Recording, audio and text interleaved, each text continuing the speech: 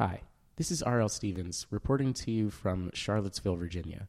I've been on the scene here in Charlottesville since Tuesday in the aftermath of the mass terror attack executed by fascists in this city.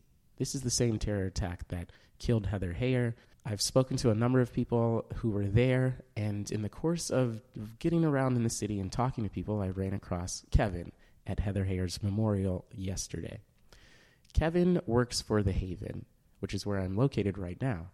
The Haven is a nonprofit that serves the homeless population of Charlottesville, and it's located directly across the street from the park, which was the central point in the terror attack that occurred last weekend. Kevin was here that day. He saw the violence in the streets. He saw the panic in the streets. And that day he was tasked with ensuring that the guests, the homeless population of Charlottesville that depends on the Haven and usually is located in the park where the Nazis had taken over, would be protected that day. And that's what he was doing. Kevin also knew Heather. He knew her because she had actually helped him in the process of his recovery because he was formerly homeless and had used the Haven services in order to get on his feet. So it's a story about Heather. It's a story about the fascist violence here in Charlottesville. And it's a story about what poverty really means and what it means to organize out of it and what it means to struggle and to fight. Thank you for listening, and here's Kevin. Thank you, Kevin, for joining. Let's talk about the Haven. So what is the Haven? Well, the Haven is, just as the word suggests, it is a haven for, it's a day shelter for the homeless who have no place to go. And what we do is that we provide shelter from the hours of 7:30 to 12, Monday through Saturday, and then on Sundays we're open from 10 to 3. We give those that are downtrodden a place to kind of like gather their thoughts, a safe place in which to be, because a number of them sleep on the streets, in forests and woods, wherever they can. We also, too, provide them with meals. We serve breakfast each day, and we also give them a place in which they can shower and bathe. We, too, also provide services to, because our goal is to provide permanent housing. So the ground level, of course, is coming in, and at that time, if people are interested in housing, what they do is they approach us, which mostly everybody is interested. Some are challenged with mental health issues, but what we do is that just through our observations of each individual guest, we at times approach them, having a concern for their safety, and especially living out here in the streets of Charlottesville. But that's primarily what we do here. I think one of the simplest ways to describe it is that we love people here. That's what we do.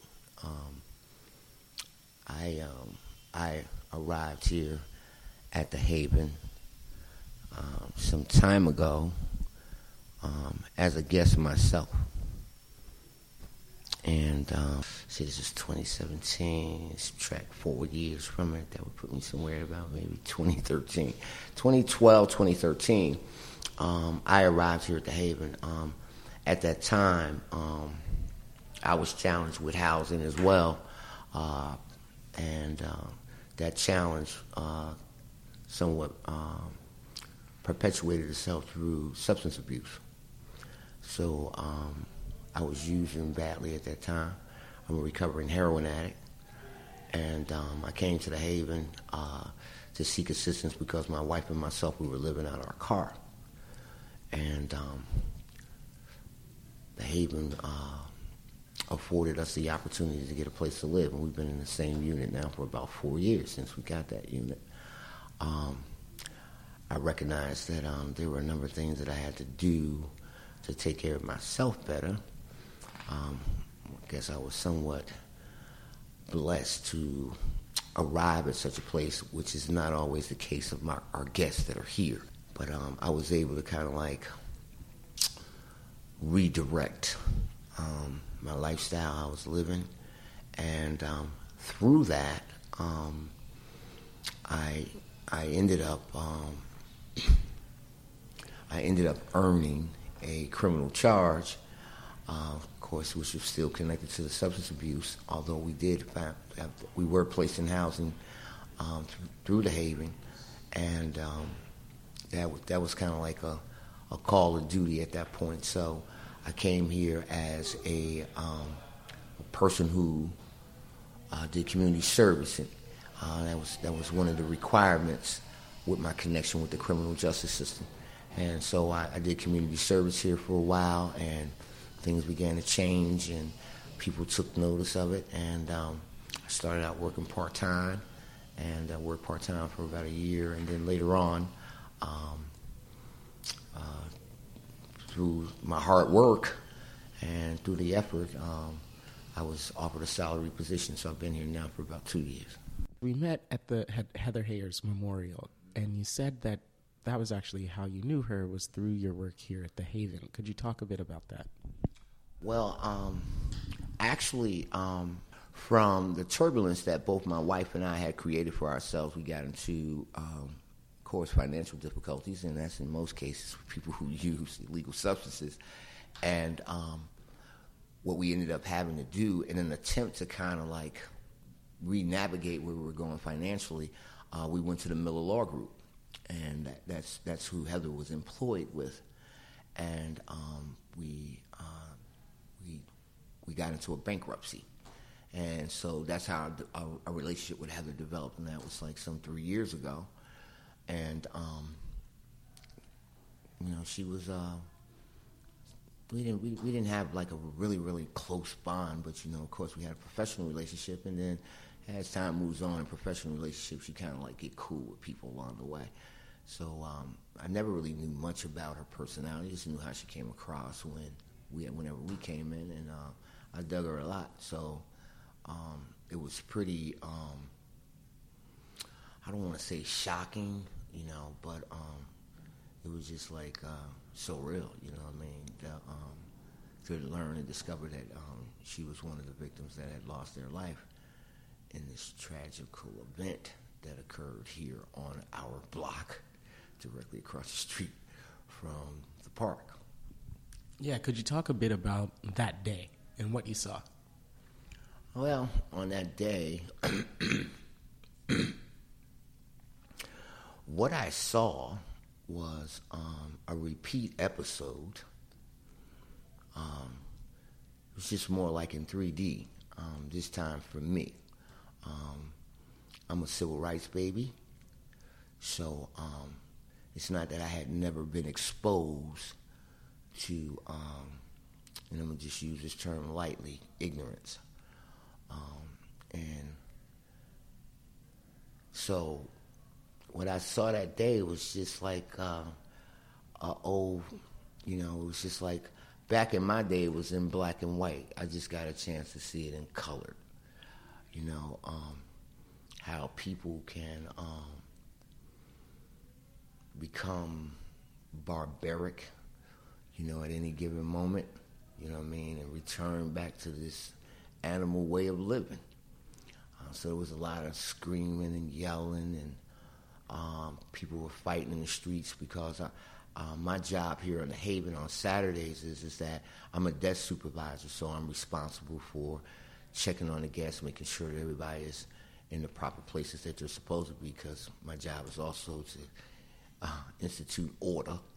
And so the day that I was here on Saturday, I was here primarily to provide protection to the people which we serve, not in the sense of going outside and fighting anybody's battles, but trying to keep them away from the activity so that in this way they wouldn't become casualties in that foolishness.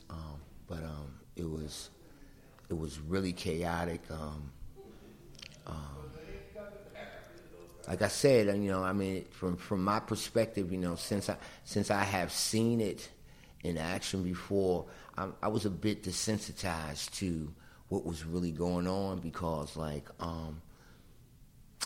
had been present in a number of events. I was present in the 67 riots in Newark, New Jersey, and my parents and a number of my family members were civil rights activists during that time period. So I had seen a whole lot. So this was just kind of like I said, it was just like a colored version instead of black and white. And it always equals the same thing, and that's hatred. So what do you want to do moving forward? Has this changed the nature of the work that you're doing, or like how do you see your mission going forward in light of like the fact that there was a Nazi terror attack here in your, like, on your block, you know? What does that mean for you? What do I see going forward? You know, I have kind of like really tapped into this place of recovery that I work on a daily basis. You know what I mean? Because, like, it's not about just the ingestion of illegal substances, you know what I mean? Once I was able to free myself of the obsession of wanting to change how I thought or how I felt, you know, I was left with the person, which was me, who really truly was the problem. So in going forward, the only thing that, you know, I stick to is this place, is that it's a day at a time. I know that I don't have any solutions, and judging from my number of years of experience, I have never seen any solutions come to board, although people believe that they come up with solutions. I do know this for myself, is that it begins with myself and what I reflect, you know, because I have also learned throughout the years that I've never been attracted to a great deal of talk. You know, it's always been sight over sound for me. You know, that's the way it's always been in the hood. Sight over sound. It's like what we see is what we have the tendency to copy.